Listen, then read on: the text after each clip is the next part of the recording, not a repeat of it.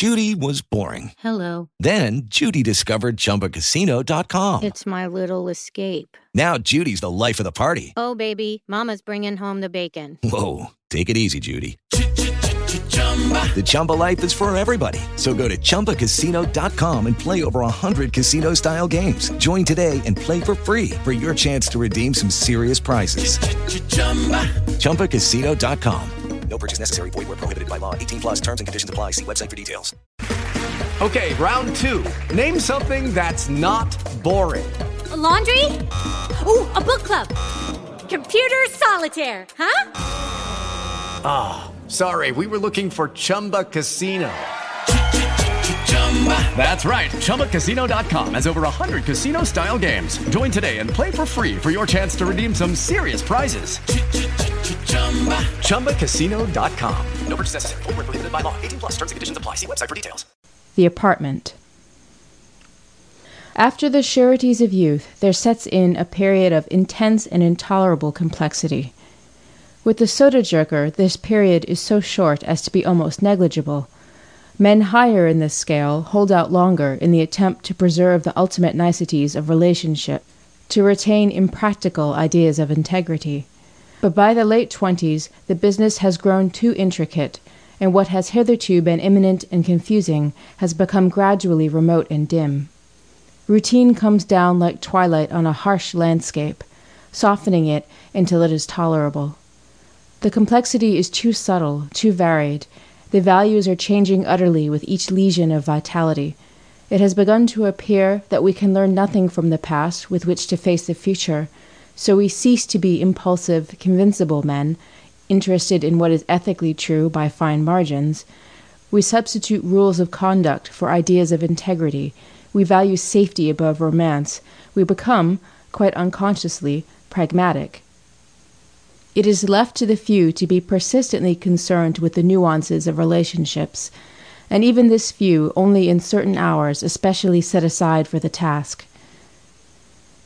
Anthony Patch had ceased to be an individual of mental adventure, of curiosity, and had become an individual of bias and prejudice, with a longing to be emotionally undisturbed. This gradual change had taken place through the past several years, accelerated by a succession of anxieties preying on his mind. There was, first of all, the sense of waste, always dormant in his heart, now awakened by the circumstances of his position. In his moments of insecurity, he was haunted by the suggestion that life might be, after all, significant. In his early 20s, the conviction of the futility of effort, of the wisdom of abnegation, had been confirmed by the philosophies he had admired, as well as by his association with Maury Noble, and later with his wife. Yet there had been occasions, just before his first meeting with Gloria, for example, and when his grandfather had suggested he should go abroad, as a war correspondent, upon which his dissatisfaction had driven him almost to a positive step. One day, just before they left Marietta for the last time, carelessly turning over the pages of a Harvard alumni bulletin, he had found a column which told him what his contemporaries had been about in this 6 years since graduation. Most of them were in business, it was true, and several were converting the heathen of China or America to a nebulous Protestantism. But a few, he found, were working constructively at jobs that were neither sinecures nor routines. There was Calvin Boyd, for instance, who, though barely out of medical school, had discovered a new treatment for typhus, had shipped abroad, and was mitigating some of the civilization that the great powers had brought to Servia. There was Eugene Bronson, whose articles in the New Democracy were stamping him as a man with ideas transcending both vulgar timelines and popular hysteria. There was a man named Daly, who had been suspended from the faculty of a righteous university for preaching Marxian doctrines in the classroom. In art, science, politics, he saw the authentic personalities of his time emerging. There was even Severance, the quarterback, who had given up his life rather neatly and gracefully with the Foreign Legion on the Aisne. He laid down the magazine and thought for a while about these diverse men. In the days of his integrity, he would have defended his attitude to the last. An Epicurus in Nirvana, he would have cried that to struggle was to believe was to limit. He would as soon have become a churchgoer, because the prospect of immortality gratified him, as he would have considered entering the leather business, because the intensity of the competition would have kept him from unhappiness. But at present he had no such delicate scruples. This autumn, as his 29th year began, he was inclined to close his mind to many things, to avoid prying deeply into motives and first causes, and mostly to long passionately for security from the world and from himself. He hated to be alone. As has been said, he often dreaded being alone with Gloria. Because of this chasm which his grandfather's visit had opened before him, and the consequent revulsion from his late mode of life, it was inevitable that he should look around in this suddenly hostile city for the friends and environments that had once seemed the warmest and most secure. His first step was a desperate attempt to get back his old apartment. In the spring of 1912 he had signed a 4-year lease at $1,700 a year, with an option of renewal. This lease had expired the previous May. When he had first rented the rooms, they had been mere potentialities, scarcely to be discerned as that. But Anthony had seen into these potentialities, and arranged in the lease that he and the landlord should each spend a certain amount in improvements. Rents had gone up in the past 4 years, and last spring, when Anthony had waived his option, the landlord, a Mr. Sohenberg, had realized that he could get a much bigger price for what was now a prepossessing apartment. Accordingly, when Anthony approached him on the subject in September, he was met with Sohenberg's offer of a 3-year lease at $2,500 a year. This, it seemed to Anthony, was outrageous. It meant that well over a third of their income would be consumed in rent. In vain, he argued that his own money, his own ideas in the repartitioning, had made the rooms attractive.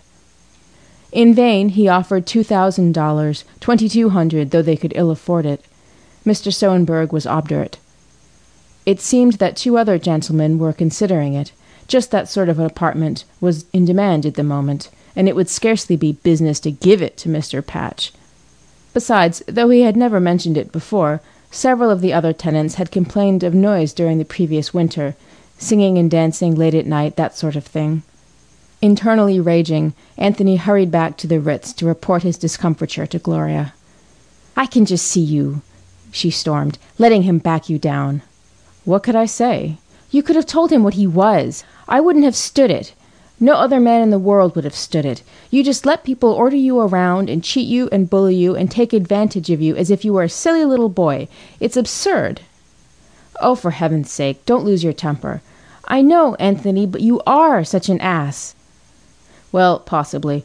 Anyway, we can't afford that apartment, but we can afford it better than living here at the Ritz." "You were the one who insisted on coming here." "Yes, because I knew you'd be miserable in a cheap hotel." "Of course I would." "At any rate, we've got to find a place to live." "How much can we pay?" she demanded. "Well, we can pay even his price if we sell more bonds, but we agreed last night that until I had gotten something definite to do, we—" "Oh, I know all that. I asked you how much we can pay out of just our income." "They say you ought not to pay more than a fourth." "How much is a fourth?" $150 a month." "Do you mean to say we've only got $600 coming in every month?" A subdued note crept into her voice. "Of course," he answered angrily. "Do you think we've gone on spending more than $12,000 a year without cutting way into our capital?" "I knew we'd sold bonds, but have we spent that much a year? How did we?" Her awe increased. "Oh, I'll look in those careful account books we kept," he remarked ironically, then added, 2 rents a good part of the time, clothes, travel, why, each of those springs in California cost about $4,000. That darn car was an expense from start to finish, and parties and amusements, and one thing and another." They were both excited now, and inordinately depressed. The situation seemed worse in the actual telling Gloria than it had when he had first made the discovery himself. "You've got to make some money," she said suddenly. "I know it." "And you've got to make another attempt to see your grandfather." "I will." "When?" "When we get settled." This eventuality occurred a week later. They rented a small apartment on 57th Street at $150 a month. It included bedroom, living room, kitchenette, and bath in a thin, white stone apartment house. And though the rooms were too small to display Anthony's best furniture, they were clean, new, and, in a blonde and sanitary way, not unattractive. Bounds had gone abroad to enlist in the British Army, and in his place they tolerated, rather than enjoyed, the services of a gaunt, big-boned Irishwoman, whom Gloria loathed because she discussed the glories of Sinn Fein as she served breakfast. But they had vowed they would have no more Japanese, and English servants were for the present hard to obtain. Like Bounds, the women prepared only breakfast. Their other meals they took at restaurants and hotels. What finally drove Anthony post-haste up to Tarrytown was an announcement in several New York papers that Adam Patch, the multimillionaire, the philanthropist, the venerable uplifter, was seriously ill and not expected to recover. The kitten. Anthony could not see him. The doctor's instructions were that he was to talk to no one, said Mr. Shuttleworth, who offered kindly to take any message that Anthony might care to entrust with him, and deliver it to Adam Patch when his condition permitted. But by obvious innuendo he confirmed Anthony's melancholy inference that the prodigal grandson would be particularly unwelcome at the bedside. At one point in the conversation, Anthony, with Gloria's positive instructions in mind, made a move as though to brush by the secretary, but Shuttleworth, with a smile, squared his brawny shoulders, and Anthony saw how futile such an attempt would be. Miserably intimidated, he returned to New York, where husband and wife passed a restless week. A little incident that occurred one evening indicated to what tension their nerves were drawn. Walking home along a cross street after dinner, Anthony noticed a night-bound cat prowling near a railing. "I always have an instinct to kick a cat," he said idly. "I like them." "I yielded to it once." "When?" "Oh, years ago, before I met you. One night between the acts of a show, cold night, like this, and I was a little tight, one of the first times I was ever tight," he added. "The poor little beggar was looking for a place to sleep, I guess, and I was in a mean mood, so it took my fancy to kick it." "Oh, the poor kitty!" cried Gloria, sincerely moved. Inspired with the narrative instinct, Anthony enlarged on the theme. "It was pretty bad," he admitted. "The poor little beast turned around and looked at me rather plaintively, as though hoping I'd pick him up and be kind to him. He was really just a kitten, and before he knew it, a big foot launched out at him and caught his little back.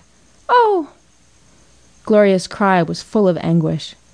"It was such a cold night," he continued perversely, keeping his voice upon a melancholy tone. "I guess it expected kindness from somebody, and it got only pain—" He broke off suddenly.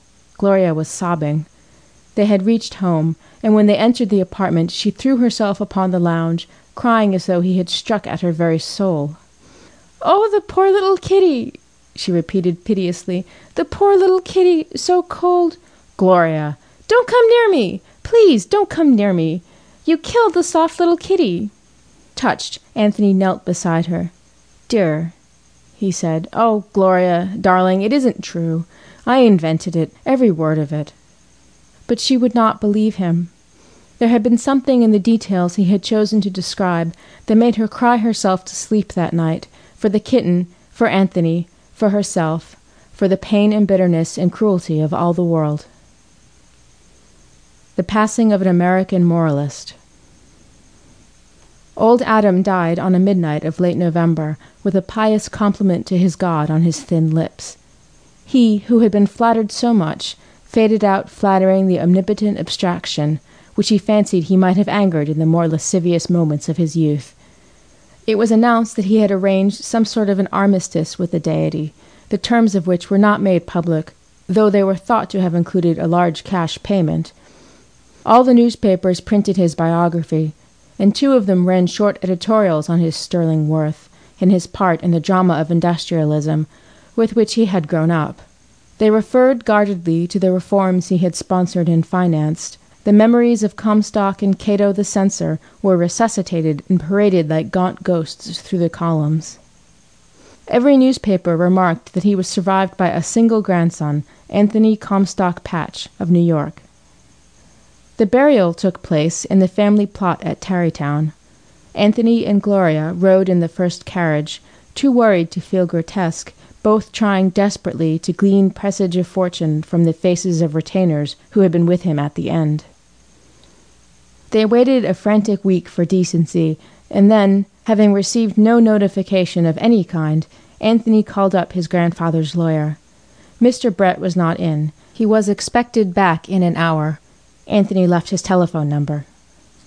It was the last day of November, cool and crackling outside, with the lusterless sun peering bleakly in at the windows. While they waited for the call, ostensibly engaged in reading, the atmosphere, within and without, seemed pervaded with a deliberate rendition of the pathetic fallacy. After an interminable while, the bell jingled, and Anthony, starting violently, took up the receiver. "Hello?" His voice was strained and hollow. "Yes, I did leave word. Who is this, please? Yes. Why, it was about the estate. Naturally, I'm interested, and I've received no word about the reading of the will. I thought you might not have my address." "What? Yes." Gloria fell on her knees. The intervals between Anthony's speeches were like tourniquets winding on her heart. She found herself helplessly twisting the large buttons from a velvet cushion. Then, That's very, very odd. That's very odd. That's very odd. Not even any, mention or any, reason?" His voice sounded faint and far away. She uttered a little sound, half gasp, half cry. "Yes, I'll see. All right, thanks. The phone clicked. Her eyes, looking along the floor, saw his feet cut the pattern of a patch of sunlight on the carpet. She arose and faced him with a gray, level glance just as his arms folded about her. "My dearest," he whispered huskily, "he did it, God damn him." Next day. "Who are the heirs?" asked Mr. Haight. "You see, when you can tell me so little about it—" Mr. Haight was tall and bent and beetle-browed. He had been recommended to Anthony as an astute and tenacious lawyer. "I only know vaguely," answered Anthony. "A man named Shuttleworth, who was a sort of pet of his, has the whole thing in charge as administrator or trustee or something, all except the direct bequests to charity, and the provisions for servants and for those 2 cousins in Idaho." "How distant are the cousins?" "Oh, 3rd or 4th, anyway. I never even heard of them." Mr. Haight nodded comprehensively. "And you want to contest a provision of the will?" "I guess so," admitted Anthony helplessly. "I want to do what sounds most hopeful. That's what I want you to tell me." "You want them to refuse probate to the will?" Anthony shook his head. "You've got me. I haven't any idea what probate is. I want a share of the estate." "Suppose you tell me some more details. For instance, do you know why the testator disinherited you?" "Why, yes," began Anthony. "You see, he was always a sucker for moral reform and all that." "I know," interjected Mr. Haight humorlessly. "And I don't suppose he ever thought I was much good. I didn't go into business, you see, but I feel certain that up to last summer I was one of the beneficiaries. We had a house out in Marietta, and one night Grandfather got the notion that he'd come over and see us. It just happened that there was a rather gay party going on, and he arrived without any warning. Well, he took one look, he and this fellow Shuttleworth, and then turned around and tore right back to Tarrytown. After that, he never answered my letters or even let me see him." "He was a prohibitionist, wasn't he?" "He was everything. Regular religious maniac." "How long before his death was the will made that disinherited you?" "Recently. I mean, since August." "And you think that the direct reason for his not leaving you the majority of his estate was his displeasure with your recent actions?" "Yes." Mr. Haight considered. Upon what grounds was Anthony thinking of contesting the will? "Why, isn't there something about evil influence?" "Undue influence is one ground, but it's the most difficult. You would have to show that such pressure was brought to bear so that the deceased was in a condition where he disposed of his property contrary to his intentions. Well, suppose this fellow Shuttleworth dragged him over to Marietta, just when he thought some sort of a celebration was probably going on. That wouldn't have any bearing on the case. There's a strong division between advice and influence. You'd have to prove that the secretary had a sinister intention. I'd suggest some other grounds. A will is automatically refused probate in case of insanity, drunkenness. Here Anthony smiled. Or feeble-mindedness through premature old age. But, objected Anthony, his private physician, being one of the beneficiaries, would testify that he wasn't feeble-minded. And he wasn't. As a matter of fact, he probably did just what he intended to with his money. It was perfectly consistent with everything he'd ever done in his life. Well, you see, feeble-mindedness is a great deal like undue influence. It implies that the property wasn't disposed of as originally intended. The most common ground is duress, physical pressure. Anthony shook his head. Not much chance on that, I'm afraid. Undue influence sounds best to me. After more discussion, so technical as to be largely unintelligible to Anthony, he retained Mr. Haight as counsel. The lawyer proposed an interview with Shuttleworth, who, jointly with Wilson, Heimer, and Hardy, was executor of the will. Anthony was to come back later in the week. It transpired that the estate consisted of approximately $40 million. The largest bequest to an individual was of $1 million to Edward Shuttleworth, who received in addition $30,000 a year salary as administrator of the $30 million trust fund, left to be doled out to various charities and reform societies practically at his own discretion. The remaining $9 millions were proportioned among the 2 cousins in Idaho and about 25 other beneficiaries, friends, secretaries, servants, and employees who had, at one time or another, earned the seal of Adam Patch's approval. At the end of another fortnight, Mr. Haight, on a retainer's fee of $15,000, had begun preparations for contesting the will. The Winter of Discontent. Before they had been 2 months in the little apartment on 57th Street, it had assumed for both of them the same indefinable but almost material taint that had impregnated the gray house in Marietta. There was the odor of tobacco always. Both of them smoked incessantly. It was in their clothes, their blankets, the curtains, and the ash-littered carpets. Added to this was the wretched aura of stale wine, with its inevitable suggestion of beauty gone foul and revelry remembered in disgust. About a particular set of glass goblets on the sideboard, the odor was particularly noticeable, and in the main room the mahogany table was ringed with white circles where glasses had been set down upon it. There had been many parties. People broke things, people became sick in Gloria's bathroom, people spilled wine, people made unbelievable messes of the kitchenette. These things were a regular part of their existence. Despite the resolutions of many Mondays, it was tacitly understood, as the weekend approached, that it should be observed with some sort of unholy excitement.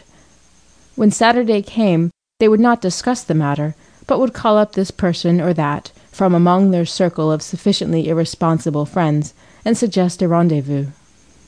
Only after the friends had gathered, and Anthony had set out decanters, would he murmur casually, "I guess I'll have just one highball myself." Then they were off for 2 days, realizing on a wintry dawn that they had been the noisiest and most conspicuous members of the noisiest and most conspicuous party at the Boul' Mich' or the Club Ramée, or at other resorts much less particular about the hilarity of their clientele. They would find that they had somehow squandered $80 or $90. How, they never knew.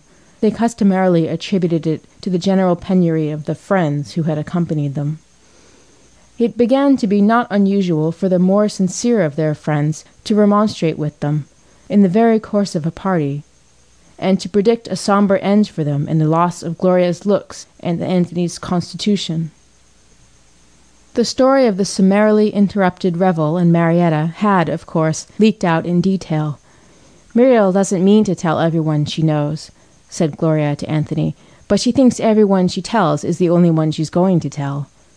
And, diaphanously veiled, the tale had been given a conspicuous place in the town tattle. When the terms of Adam Patch's will were made public, and the newspapers printed items concerning Anthony's suit, the story was beautifully rounded out, to Anthony's infinite disparagement. They began to hear rumors about themselves from all quarters, rumors founded usually on a soupçon of truth, but overlaid with preposterous and sinister detail. Outwardly, they showed no signs of deterioration. Gloria, at 26, was still the Gloria of 20, her complexion a fresh damp setting for her candid eyes, her hair still a childish glory, darkening slowly from corn color to a deep russet gold, her slender body suggesting ever a nymph running and dancing through Orphic groves. Masculine eyes, dozens of them, followed her with a fascinated stare when she walked through a hotel lobby or down the aisle of a theater.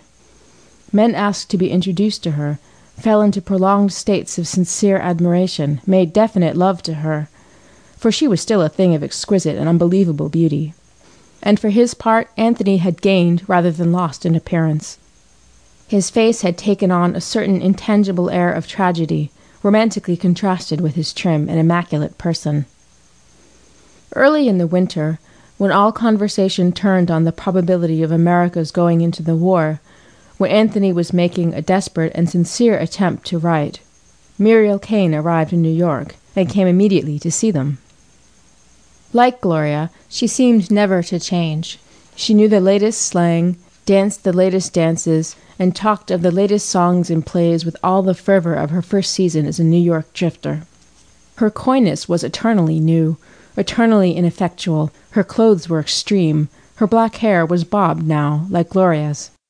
Lucky Land Casino, asking people, what's the weirdest place you've gotten lucky? Lucky? In line at the deli, I guess? Aha, in my dentist's office. More than once, actually. Do I have to say? Yes, you do. In the car before my kids' PTA meeting. Really? Yes. Excuse me, what's the weirdest place you've gotten lucky? I never win and tell. Well, there you have it. You can get lucky anywhere, playing at LuckyLandSlots.com. Play for free right now. Are you feeling lucky? No purchase necessary. Void where prohibited by law. 18 plus. Terms and conditions apply. See website for details. "I've come up for the midwinter prom at New Haven," she announced, imparting her delightful secret. Though she must have been older then than any of the boys in college, she managed always to secure some sort of invitation, imagining vaguely that at the next party would occur the flirtation which was to end at the romantic altar. "Where have you been?" inquired Anthony, unfailingly amused. "I've been at Hot Springs. It's been slick and peppy this fall. More men." "Are you in love, Muriel?" "What do you mean, love?" This was the rhetorical question of the year. "I'm going to tell you something," she said, switching the subject abruptly. "I suppose it's none of my business, but I think it's time for you two to settle down." "Why, we are settled down."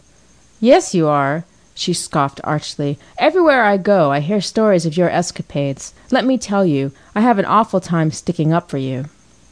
"You needn't bother," said Gloria coldly. "Now, Gloria," she protested, "you know I'm one of your best friends." Gloria was silent.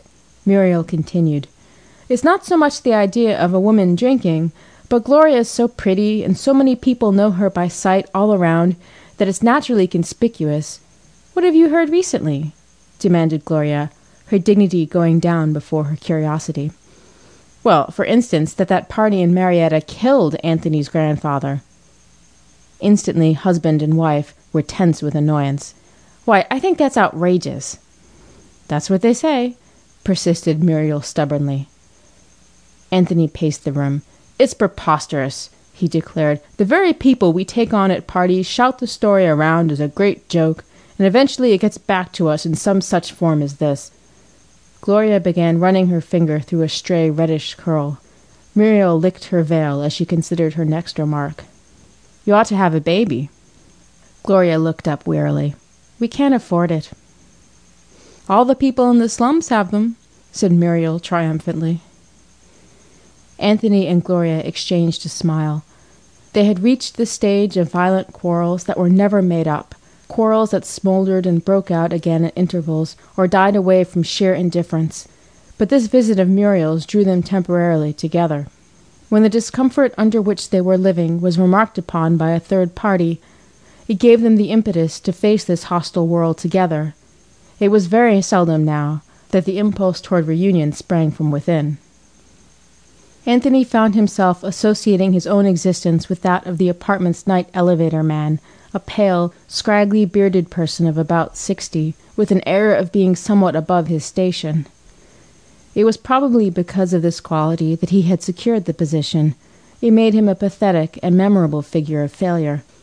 Anthony recollected, without humor, a hoary jest about the elevator man's career being a matter of ups and downs. It was, at any rate, an enclosed life of infinite dreariness. Each time Anthony stepped into the car, he waited breathlessly for the old man's, "Well, I guess we're going to have some sunshine today." Anthony thought how little rain or sunshine he would enjoy, shut into that close little cage in the smoke-colored, windowless hall. A darkling figure, he attained tragedy in leaving the life that had used him so shabbily. 3 young gunmen came in one night, tied him up, and left him on a pile of coal in the cellar while they went through the trunk room. When the janitor found him the next morning, he had collapsed from chill. He died of pneumonia 4 days later. He was replaced by a glib Martinique negro with an incongruous British accent and a tendency to be surly, whom Anthony detested. The passing of the old man had approximately the same effect on him that the kitten story had had on Gloria. He was reminded of the cruelty of all life, and in consequence of the increasing bitterness of his own. He was writing, and in earnest at last. He had gone to Dick and listened for a tense hour to an elucidation of those minutiae of procedure which hitherto he had rather scornfully looked down upon. He needed money immediately. He was selling bonds every month to pay their bills. Dick was frank and explicit. "So, as far as articles on literary subjects and these obscure magazines go, you couldn't make enough money to pay your rent. Of course, if a man has the gift of humor, or a chance at a big biography or some specialized knowledge, he may strike it rich. But for you, fiction's the only thing. You say you need money right away?" "I certainly do." "Well, it'd be a year and a half before you'd make any money out of a novel. Try some popular short stories. And, by the way, unless they're exceptionally brilliant, they have to be cheerful and on the side of the heaviest artillery to make you any money." Anthony thought of Dick's recent output, which had been appearing in a well-known monthly. It was concerned chiefly with the preposterous actions of a class of sawdust effigies who, one was assured, were New York society people, and it turned, as a rule, upon questions of the heroine's technical purity, with mock sociological overtones about the mad antics of the 400. "But your stories," exclaimed Anthony aloud, almost involuntarily. "Oh, that's different," Dick asserted astoundingly. "I have a reputation, you see, so I'm expected to deal with strong themes." Anthony gave an interior start, realizing with this remark how much Richard Caramel had fallen off. Did he actually think these amazing latter productions were as good as his first novel? Anthony went back to the apartment and set to work. He found that the business of optimism was no mean task. After 6 futile starts, he went to the public library and for a week investigated the files of a popular magazine. Then, better equipped, he accomplished his first story, The Dictaphone of Fate. It was founded upon one of his few remaining impressions of that 6 weeks in Wall Street the year before. It purported to be the sunny tale of an office boy who, quite by accident, hummed a wonderful melody into the dictaphone. The cylinder was discovered by the boss's brother, a well-known producer of musical comedy, and then immediately lost. The body of the story was concerned with the pursuit of the missing cylinder and the eventual marriage of the noble office boy, now a successful composer, to Miss Rooney, the virtuous stenographer, who was half Joan of Arc and half Florence Nightingale. He had gathered that this was what the magazines wanted. He offered, in his protagonists, the customary denizens of the pink and blue literary world, immersing them in a saccharine plot that would offend not a single stomach in Marietta. He had it typed in double space, this last as advised by a booklet, Success as a Writer Made Easy, by R. Meggs Whittlestein, which assured the ambitious plumber of the futility of perspiration, since, after a 6-lesson course, he could make at least $1,000 a month. After reading it to a bored Gloria, and coaxing from her the immemorial remark that it was better than a lot of stuff that gets published, he satirically affixed the nom de plume of Gilles de Sade, and enclosed the proper return envelope, and sent it off. Following the gigantic labor of conception, he decided to wait until he heard from the first story before beginning another.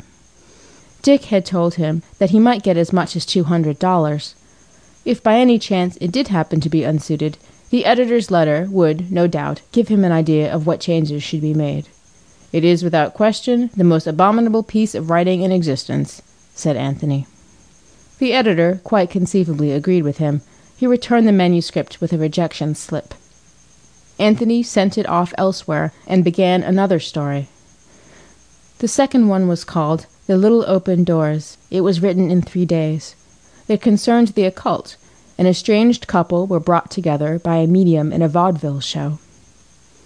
There were 6 altogether, 6 wretched and pitiable efforts to write down by a man who had never before made a consistent effort to write at all. Not one of them contained a spark of vitality, and their total yield of grace and felicity was less than that of an average newspaper column.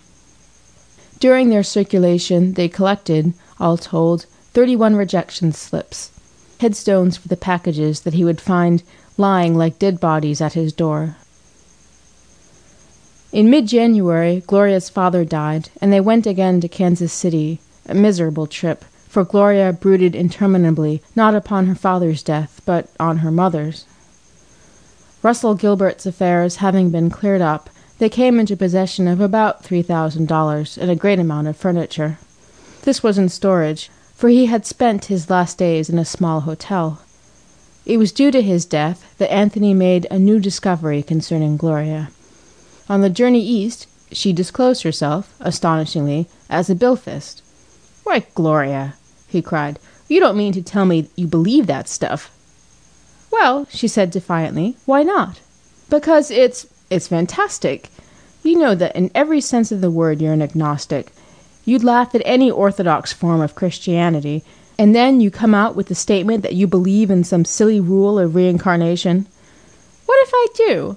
I've heard you and Maury, and everyone else for whose intellect I have the slightest respect, agree that life as it appears is utterly meaningless, but it's always seemed to me that if I were unconsciously learning something here, it might not be so meaningless." "You're not learning anything. You're just getting tired. And if you must have a faith to soften things, take up one that appeals to the reason of someone, besides a lot of hysterical women. A person like you oughtn't to accept anything unless it's decently demonstrable." "I don't care about truth. I want some happiness." "Well, if you've got a decent mind, the second has got to be qualified by the first. Any simple soul can delude himself with mental garbage." "I don't care," she held out stoutly, "and what's more, I'm not propounding any doctrine." The argument faded off, but reoccurred to Anthony several times thereafter. It was disturbing to find this old belief, evidently assimilated from her mother, inserting itself again under its immemorial disguise as an innate idea. They reached New York in March, after an expensive and ill-advised week spent in Hot Springs, and Anthony resumed his abortive attempts at fiction. As it became plainer to both of them that escape did not lie in the way of popular literature, there was a further slipping of their mutual confidence and courage. A complicated struggle went on incessantly between them. All efforts to keep down expenses died away from sheer inertia, and by March they were again using any pretext as an excuse for a party. With an assumption of recklessness, Gloria tossed out the suggestion that they should take all their money and go on a real spree while it lasted. Anything seemed better than to see it go in unsatisfactory driblets. "Gloria, you want parties as much as I do." "It doesn't matter about me. Everything I do is in accordance with my ideas, to use every minute of these years, when I'm young, in having the best time I possibly can." "How about after that?" "After that I won't care." "Yes, you will." "Well, I may, but I won't be able to do anything about it, and I'll have had my good time." "You'll be the same then. After a fashion, we have had our good time, raised the devil, and we're in the state of paying for it." Nevertheless, the money kept going. There would be 2 days of gaiety, 2 days of moroseness, an endless, almost invariable round. The sharp pull-ups, when they occurred, resulted usually in a spurt of work for Anthony, while Gloria, nervous and bored, remained in bed or else chewed abstractedly at her fingers. After a day or so of this, they would make an engagement, and then, oh, what did it matter? This night, this glow, the cessation of anxiety, and the sense that, if living was not purposeful, it was, at any rate, essentially romantic. Wine gave a sort of gallantry to their own failure. Meanwhile, the suit progressed slowly, with interminable examinations of witnesses and marshallings of evidence. The preliminary proceedings of settling the estate were finished. Mr. Haight saw no reason why the case should not come up for trial before summer. Blockman appeared in New York late in March. He had been in England for nearly a year on matters connected with films par excellence. The process of general refinement was still in progress. Always he dressed a little better, his intonation was mellower, and in his manner there was perceptibly more assurance that the fine things of the world were his by a natural and inalienable right. He called at the apartment, remained only an hour, during which he talked chiefly of the war, and left, telling them he was coming again. On his second visit, Anthony was not at home, but an absorbed and excited Gloria greeted her husband later in the afternoon. "Anthony," she began, "would you still object if I went in the movies?" His whole heart hardened against the idea. As she seemed to recede from him, if only in threat, her presence became again not so much precious as desperately necessary. "Oh, Gloria, Blockhead said he'd put me in, only if I'm ever going to do anything I'll have to start now. They only want young women. Think of the money, Anthony." "For you, yes, but how about me?" "Don't you know that anything I have is yours too? It's such a hell of a career," he burst out, the moral, the infinitely circumspect Anthony, "and such a hell of a bunch, and I'm so utterly tired of that fellow Blockman coming here and interfering. I hate theatrical things." "It isn't theatrical. It's utterly different. What am I supposed to do? Chase you all over the country? Live on your money? Then make some yourself." The conversation developed into one of the most violent quarrels they had ever had. After the ensuing reconciliation and the inevitable period of moral inertia, she realized that he had taken the life out of the project. Neither of them ever mentioned the probability that Blockman was by no means disinterested, but they both knew that it lay back of Anthony's objection. In April, war was declared with Germany. Wilson and his cabinet, a cabinet that, in its lack of distinction, was strangely reminiscent of the 12 Apostles, let loose the carefully starved dogs of war, and the press began to whoop hysterically against the sinister morals, sinister philosophy, and sinister music produced by the Teutonic temperament.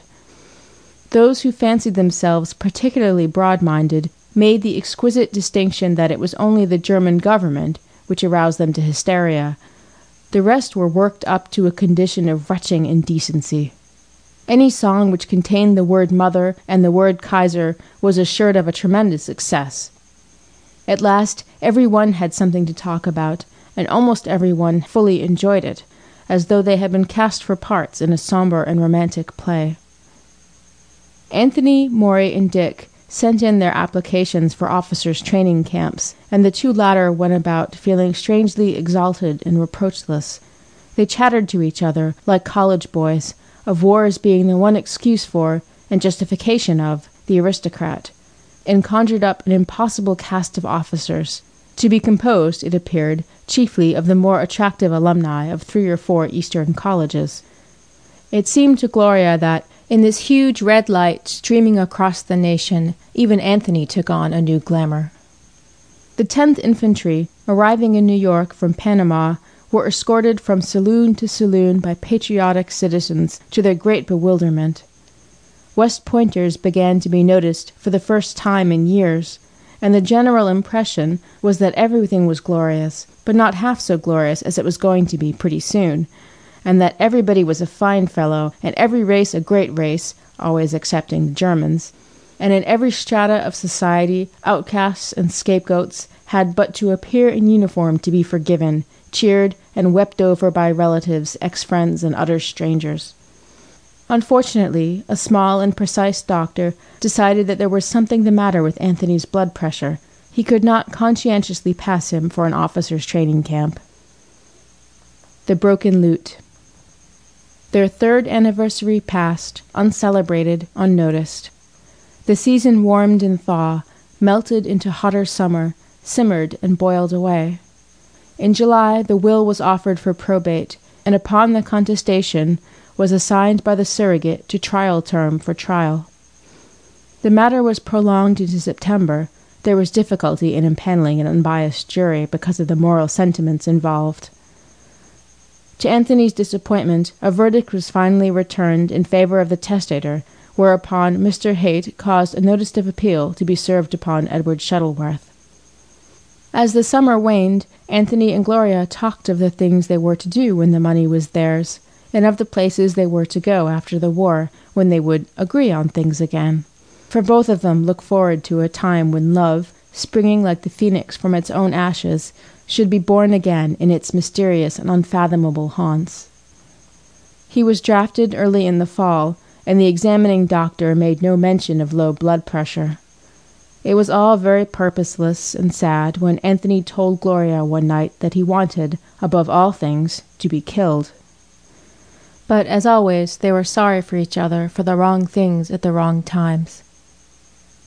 They decided that, for the present, she was not to go with him to the southern camp where his contingent was ordered. She would remain in New York to use the apartment, to save money, and to watch the progress of the case, which was pending now in the appellate division, of which the calendar, Mr. Haight told them, was far behind.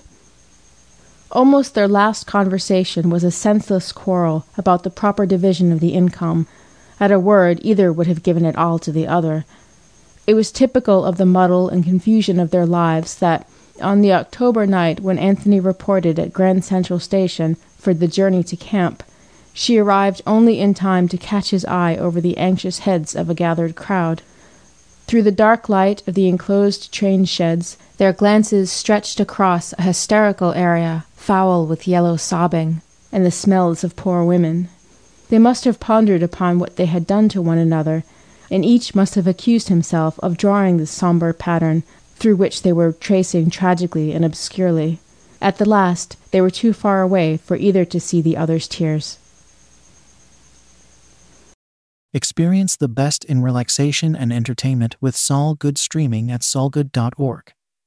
Our extensive library features hundreds of audiobooks, thousands of short stories, original podcasts, and popular sounds for sleep, meditation, and relaxation, all ad-free. Whether you want to escape into a good book or fall asleep to your favorite ambient sound, we have something for everyone. Go to solgood.org to start streaming and discover your new go-to for entertainment and relaxation. That's solgood.org. Bring stories to life for the young listeners at solgoodbooks.com. With a $10 monthly subscription, access a world of ad-free audiobooks suitable for children and students. Foster a love for listening at solgoodbooks.com.